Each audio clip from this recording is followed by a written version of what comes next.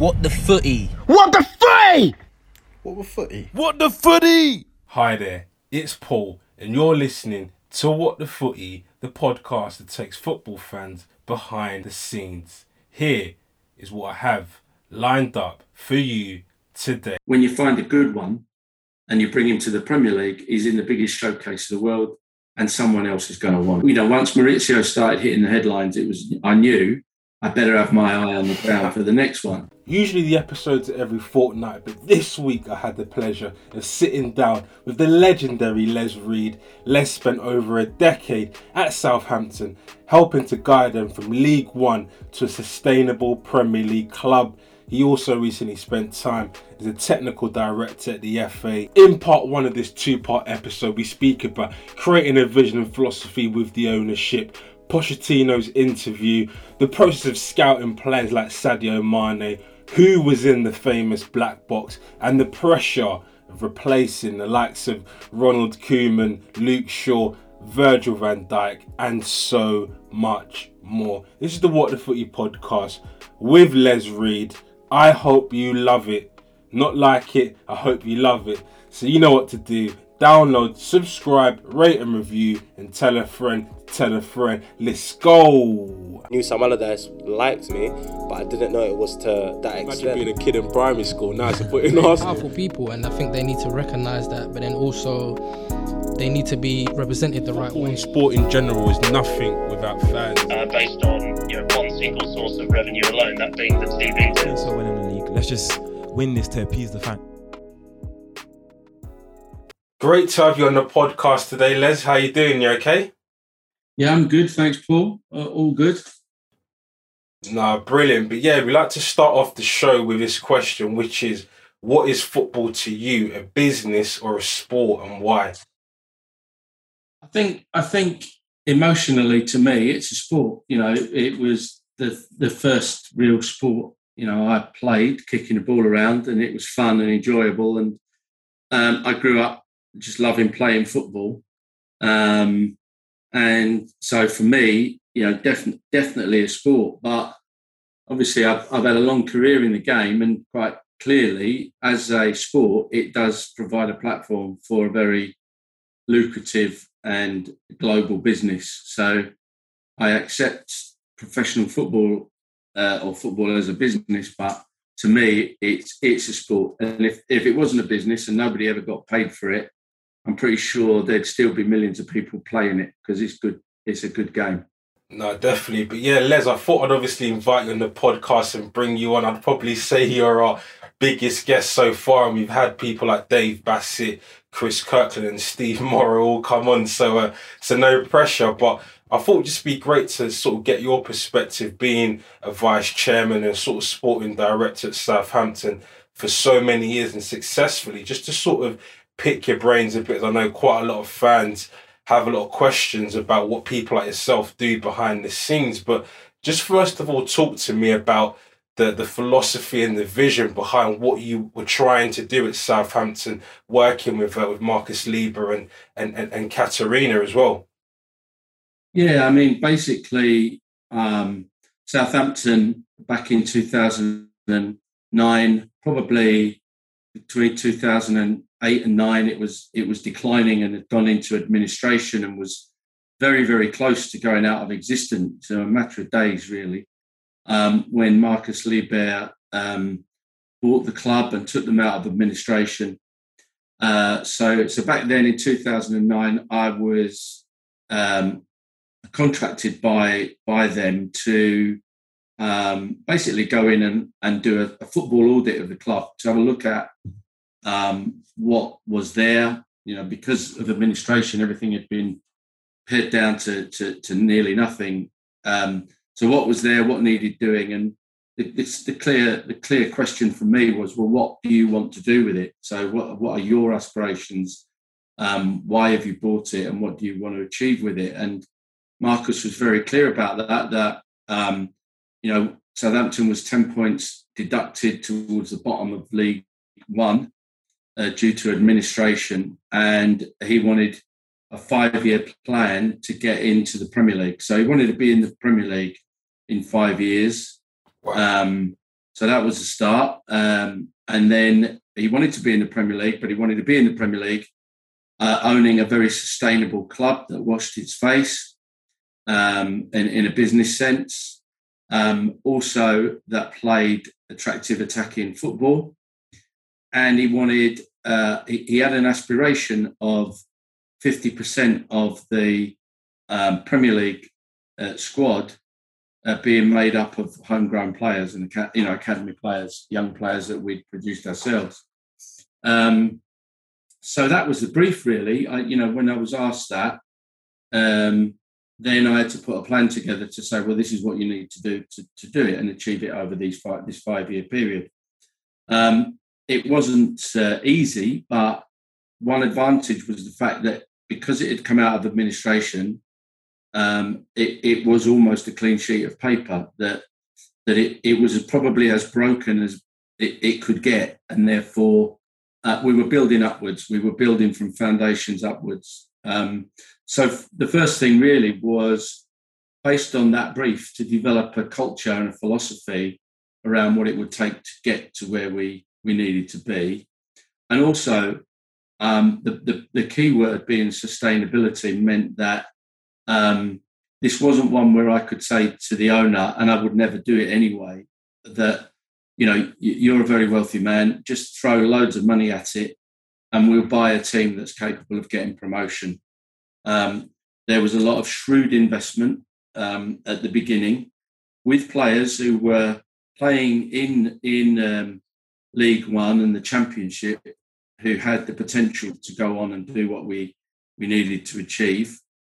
But there was going to be no big spend up and bringing in lots of stars and trying to buy the league. So we still had to have in place the right culture and the right training and development philosophy to get to the sustainable point. So one of the things we have to look at was what have we got in the academy that in 5 years' time would be old enough to be playing in the Premier League first team, not just in our first team.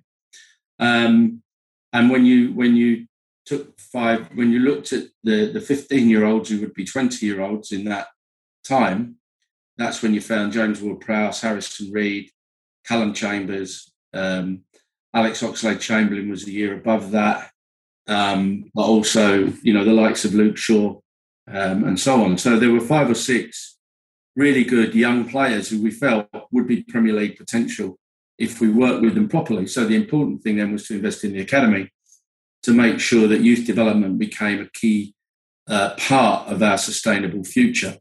So we didn't invest lots and lots of money right at the top. We invested it across the board and built a structure and a strategy that meant we felt we would be good enough to get in the Premier League over 5 years, and when we got there, we would be sustainable. The fact was, everybody bought into it really well. I was able to recruit some really, really good people in different aspects of the club. I brought in a guy called Dave Burke, who left us after 3 years and went to Brighton as sporting director there. And Dave started the very well, very good reputation in terms of recruitment, both youth recruitment and senior recruitment, and put together a recruitment department, brand new department of scouts, analysts, data analysts, and so on. He was succeeded by Paul Mitchell, who's now at Monaco. Mitch took that on and grew it again, and he was succeeded by Ross Wilson, who's now sporting director at Rangers. So I was able to bring in people who had real potential, just like the players, and develop with the club. And obviously that they've moved on to great things, like some of the players have. Touching on some of what you just mentioned there, Les, in terms of what you effectively did, I really wanted to ask just on that point there, in terms of that strategy, because I think one thing I kind of noticed about some of the things that you've done, and I think the famous black box as well, is not only how you sort of scouted and recruited the actual players, but the managers and the sort of staff and the team that you had around that. Was that something that you just kind of invented? How did you go about that? And just sort of talk a bit more about that, because you speak to anyone within football now, they all tell you that the sporting director, the team, the scouting department, all these different limbs are so essential to building a modern football club. Yeah, so you know, I in the first 6 months, I was a consultant. So you know, I planned it. I got the strategy in place.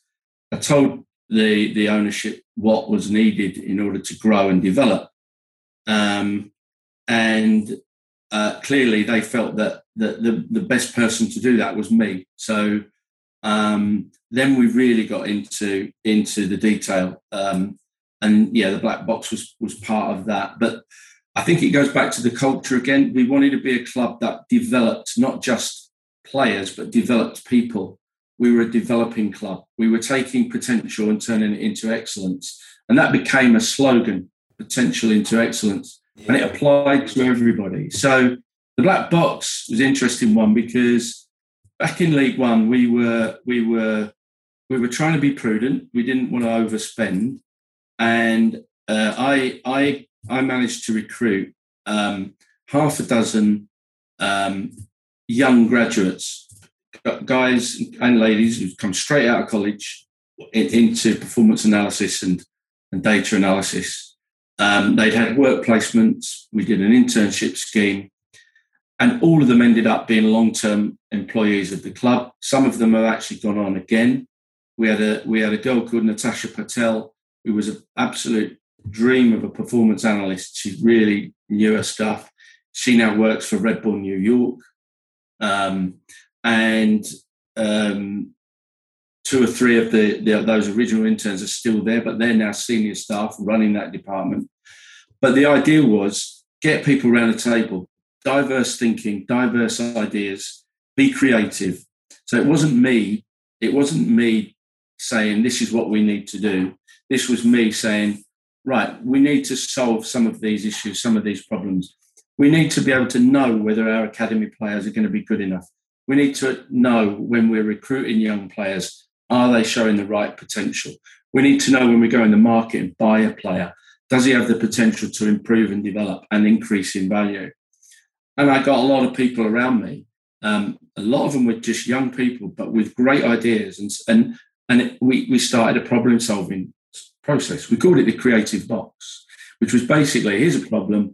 Let's get people in a room with diverse backgrounds, diverse knowledge, diverse qualifications, and talk through the problem and then come up with the answer. And in that way, step by step, we developed the strategy that we put into place. And that also developed the people. They grew up quickly, they learned, they gained experience quickly. They became creative. And what we had was a psychologically safe environment where anyone could come with an idea and they weren't going to get shouted down, they weren't going to get poo-pooed, they were going to be able to explore it. And if it worked, we'd implement it. If it didn't work, they would be the first to say, yeah, I don't think this is going to work, let's move on to something else. On that, so whose idea was it to go and pluck a relatively inexperienced and sort of young Mauricio Pochettino from Espanyol to come over to Southampton at that time? Well, as you said, we also we did our background on coaches as much as we did on players. So the same kind of profiling, obviously different KPIs, but when Alan Pardew was the manager when I arrived, and at that point I was a consultant. And so when Alan was fired, he was fired by the chairman, who then asked me about how we go about finding a replacement. So I got stuck in the middle of that, and I thought, right, well, that's not going to happen again. You know, a manager can leave any time in football. He can be fired, he can get a better offer and move on, etc., etc. You see that every season. And you get the scenario where, in some cases, you get a caretaker coach who doesn't really make a massive difference, and more points are lost. You know, it's a risky point when you decide to part company or when a manager just walks out. So my view was we need to know who are the young coaches out there, who are the coaches out there who have got the right fit. And therefore, we had to apply a lot of diligence, a lot of research to pull together a database of young coaches who we thought would be the right fit. you don't know until you actually go about recruiting them.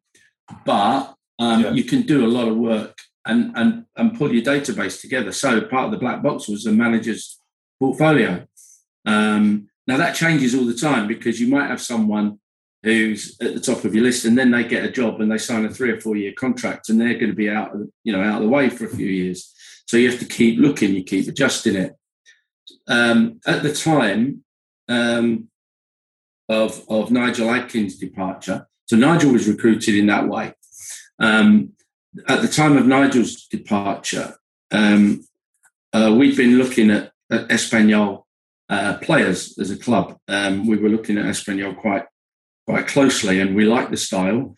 So we felt, and we did this a lot, we didn't necessarily, in all cases, have players targeted, but what we would do was look at clubs who played kind of football we would like to develop, and therefore their players might be a better fit than someone who plays in a different way. So we monitored most of the European leagues, and we looked at clubs who played with certain style and had players that played in positions that we wanted. So Espanyol was one of those clubs.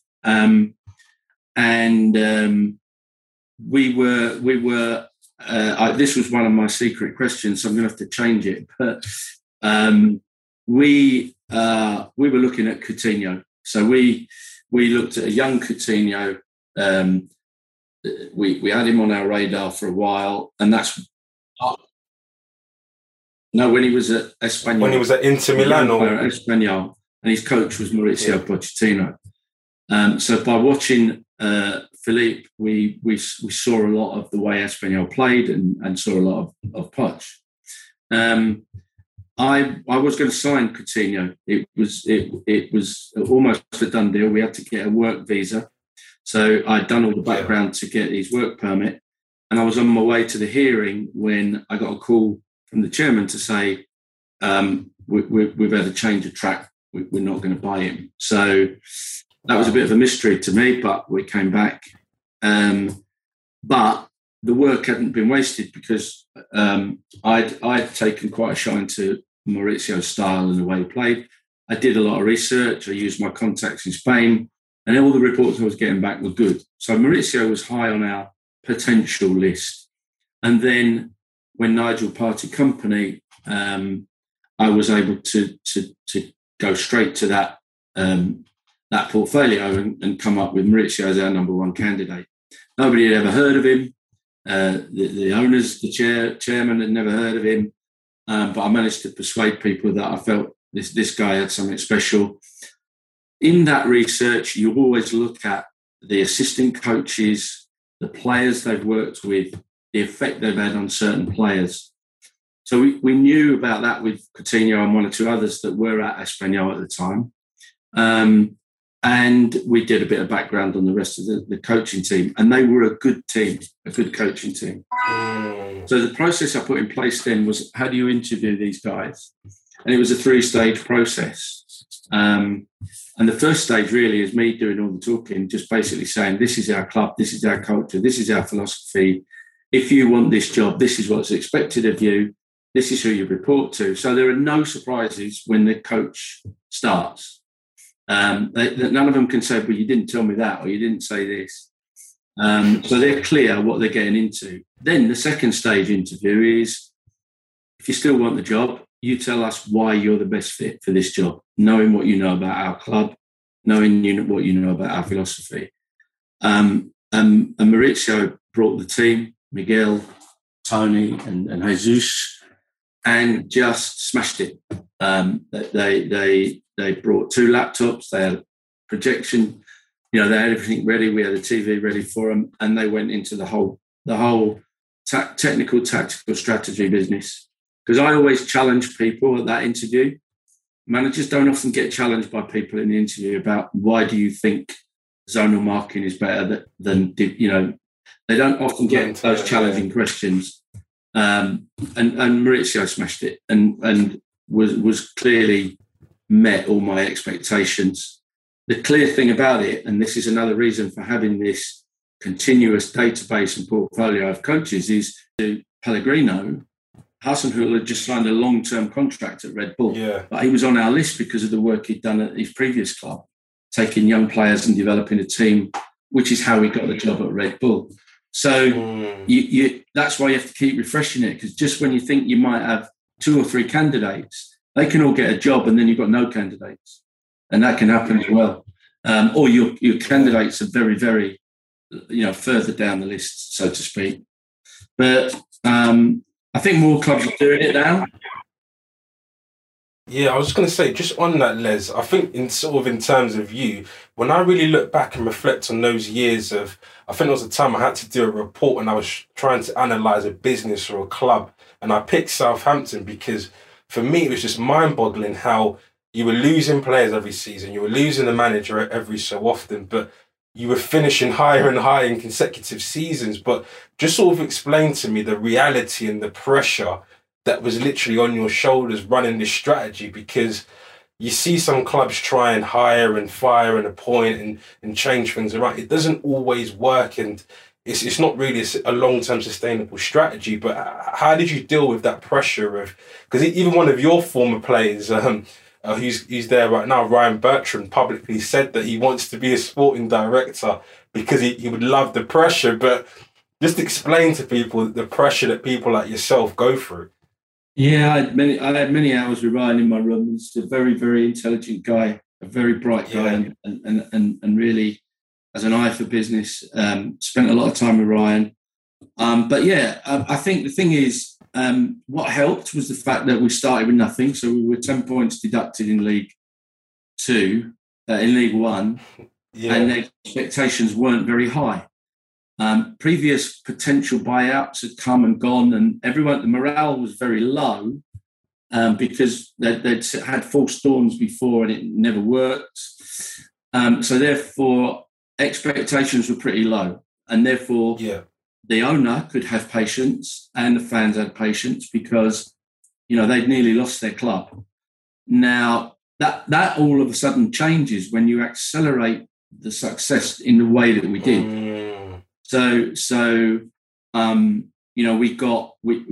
We wanted Alan won the Johnson's Pate Trophy, which was a great sign because that was under the new ownership, and it was in the season that they bought the club, and it was in the season when we had administration, and got within 2 points of the playoffs. So that was a good sign. The club was starting on this upward trajectory, and we had a trophy to show for it, and that made a big difference in people's beliefs. Then the following 2 seasons, we got promoted. So we got back-to-back promotions and ended up in the Premier League in 3 years. So that really accelerates the belief. And also it means when I'm talking to players and their agents, they want to come. They want to come to Southampton. Yeah. This is a club going somewhere. So that's the easy bit. But what you do is the more successful you are, the greater the weight of the expectations become. Yeah. And people quickly forget where you came from. Mm. So, we finished 8th, 7th, 6th and 8th in a period where we had a massive turnover of players and we had 3 managers. And we didn't plan to have 3 managers. It wasn't impatience. It's just that 2 of them got headhunted by other clubs because of our success. Now, the expectation is higher, but also the eyes of the world are on you. And so the surprise element's gone. Teams prepare better against you because you've got good players. And those players were proven to be capable of moving to the next level and the level above that. So we didn't deliberately have a strategy for selling players and making money. Yeah, it just happened because we found really good players with really good potential, and we developed them really well to a high standard. And so any player, if you take Sadio Mané, for instance, as one of the loveliest kids I've ever worked with, desperately wanted to come to Southampton, desperately wanted to work hard, had a dream that one day he'd win the Ballon d'Or, and would do anything to achieve that. And so it was a dream to train, to coach, to work with for the managers and the coaches, the fitness coaches, looked after himself, absolute model professional. But there's going to be a day when someone says, you know what, you should be playing for Liverpool. And he's not going to say no, because it's part of his dreams, part of his journey. So you have to realise that when you get them to that level, they are going to be attracted to the world's best clubs. Now, there's nothing wrong with that. If that's the momentum, and you make enough money to then reinvest it back into what you're doing, then you can achieve sustainability. It's when you set up as a business so other clubs have done it in a different way. They've applied similar principles, but they do it on the basis they're looking for people to sell to make money. We never did that. We just knew the inevitable would come when a big club would be knocking on the door. So whilst they're all going to bigger clubs, which in my time, they all went to bigger clubs. We never devalued any players. We never got players going out for less money than we bought them for. They were always going out for more money. Unlike my club, Arsenal. But then the pressure is on, because the expectation when you've come sixth in the league is not to go and find another player that nobody's heard of. You're expected to go and find someone who's just as good as Mané. And that's the pressure that's on them, because, we did a massive turnaround when Ronald Koeman took over, but the black box principle worked perfectly. And what I mean by that is we knew that we wouldn't hang on to Adam Lallana, Ricky Lambert, Dejan Lovren, and players like that forever. We knew that they were going to be attracted. Alex Oxlade-Chamberlain, Luke Shaw. So we had to have players ready that we thought we could bring in. Ryan Bertrand's a good example. More experience, and actually got a Champions League medal with Chelsea to replace the 17-year-old kid, Luke Shaw. Luke Shaw went to Manchester United for 30 million. We got Ryan Bertrand on loan from Chelsea for nothing, with a potential buy about 6 million, I think, and ended up with one of the longest service players at the club, one of the biggest appearances at the club, and an England player. Because we'd done our homework, knowing that probably as good as Ryan was, he wasn't a permanent fixture in the Chelsea team. And he was going to want first-team football, and we could offer it to him. Yeah. And the rest is history. Who do we have lined up to replace Adam Lallana? Dusan Tadic. Who do we have lined up to replace Ricky Lambert? Graziano Pella. Who did we have lined up to replace Dejan Lovren? Toby Alderweireld. Who do we have lined up? Getting him on loan was ridiculous. Yeah. And we had to. He was on loan. We knew he was going to be attractive to bigger clubs, possibly Barcelona, possibly clubs like that. We'd been tracking Toby since he was in the Ajax Youth Academy, as we did with Pierre Højbjerg. So therefore, we had to have this other kid on the database called Virgil van Dijk in the wings, and do the deal with Chelsea to do that, with Celtic to do that. But each time you replace one like that, the fans, the media, they're expecting another Virgil van Dijk. They're not expecting. And so then you get into the realms of, if you're going to do it that way, you've got to have massive financial resources to go and do it. And you don't hit a ceiling, but what you do is you hit a ceiling of expectation, which is we're not a big enough club to do that. We get 32,000 in the stadium in a full house. We're not like, it's not like Anfield. We get our TV money like every other club gets our TV money, but our revenues on top of that don't compare to the clubs that can pay 40, 50, 60 million pound for players. And I was looking at a list yesterday of the world's big signings, and now you're talking 100 million, 200 million. Look at what Coutinho went for in the end, and, you've got to be realistic and manage the expectations in a way that a club like Southampton can. And I think there was a bit of a false hope that when Mr. Gal bought the club, that we had this mega wealthy billionaire who was going to throw lots of money in. I wouldn't have liked it to have been like that. I wouldn't have liked to have had unlimited resources to go and spend, because that you're still going to, those players are still going to move on because they want the players you can afford to buy with that kind of money want to play for Man United or Chelsea or Paris Saint-Germain or Barcelona or Real Madrid. So, it makes your job harder, and that's when the pressure comes in. The pressure to do it again and again, but when you've been top of the league. To do it when you're in the middle or when you're in the Championship, everyone's patting you on the back and it's great. When you do it when you're at the top of the league and you're in 6th, 7th, 8th, who wouldn't want to finish 7th, 6th, 7th, 8th with 3 Wembley appearances in 2 years, 2 semi-finals and a final, plus 2 European campaigns where you beat Inter Milan in the Europa League. Yeah. Who wouldn't want that? And yet the expectations were more. It was like, we've got to have that every year. And yeah, but I think it's a thing whereby you're almost, I think looking back, you're probably an enemy of your own success. And I think just even going and touching on some of the things you just mentioned there, Les, like I think as well what's really fascinating about what Southampton have done as a club is almost betting on leagues that people always kind of ignored. Like I look at football today and people sort of have a joke and a sort of take the mick out of the Scottish Premier League, but you look at some of the players that you guys brought over from there, like Virgil van Dijk, Victor Wanyama, betting on the Austrian league where you brought Sadio Mané from. And it's a thing now whereby you almost feel as though a few sort of non-traditional big six clubs have almost kind of copied your strategy.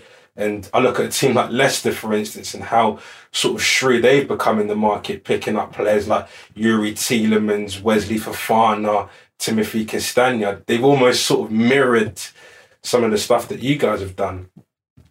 Yeah, it's interesting. We would have had on our database, we would have had probably a similar list of players that Leicester would have had. And some of those went to Leicester. And that's the bit when you get to that level of success, they're the players you're looking at, but they've got a choice now. Yeah. When people look at Southampton, like Sadio coming in from Red Bull, would go, that's a stepping stone for me. That's a club that I can really make my name at and move on. Those kind of players now have got a choice. That could be Leicester. At the moment, it could be West Ham. It could West be, Ham, yeah. and once Everton get their stadium built and all of the infrastructure going there, so the competition to find your Sadios and that are greater. When we were looking at Victor, we got Victor Wanyama, we got Sadio, we got Virgil, we got Stuart, who's in the team at the moment, and Armstrong, Stuart Armstrong and Fraser.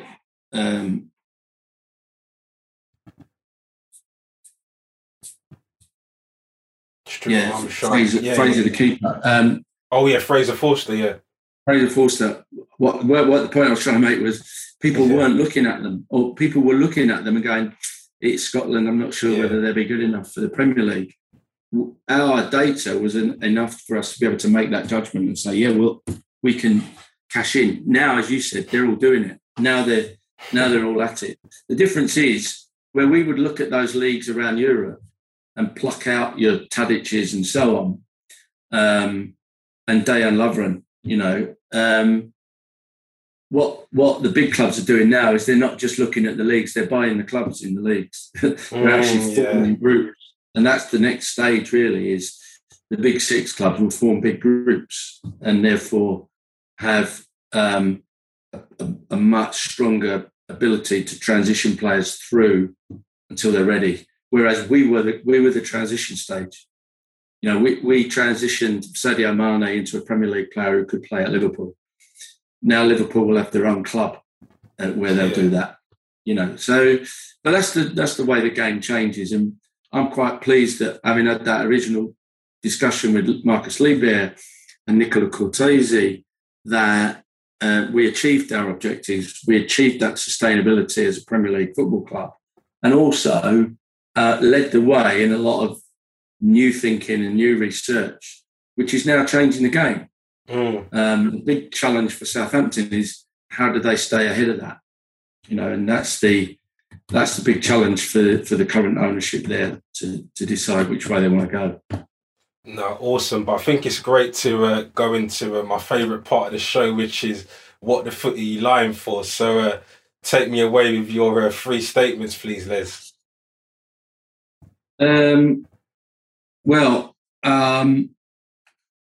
My 3 statements are: I almost signed Philip Coutinho. So you got that one already. Yeah, I got that one, yeah. And that's true. I've won 3 trophies at Wembley as a coach. 3 trophies at Wembley as a coach. And the third one is I played with George Best.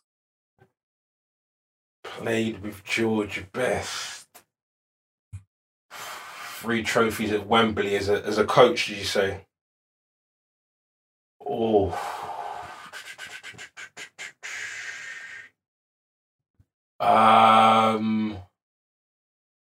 I know you have coached.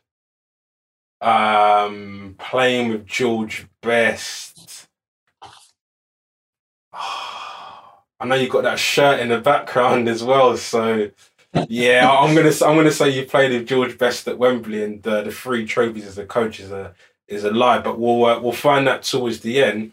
Wow, what an episode just then for part 1 with Les Reed. Guys, make sure you're subscribed. I'm going to give you about a couple of seconds to make sure that you're subscribed. Make sure you're subscribed because part 2 is coming soon and it's going to be awesome. We speak about the situation right now with England and going forward into the Euros. We speak about Virgil van Dijk. Key buzzword for you there. But guys, make sure you're subscribed, because if you're not subscribed, you're going to miss this amazing content that's been produced for the last year or so. Have a lovely week, guys. Yeah. What the footy? What the footy?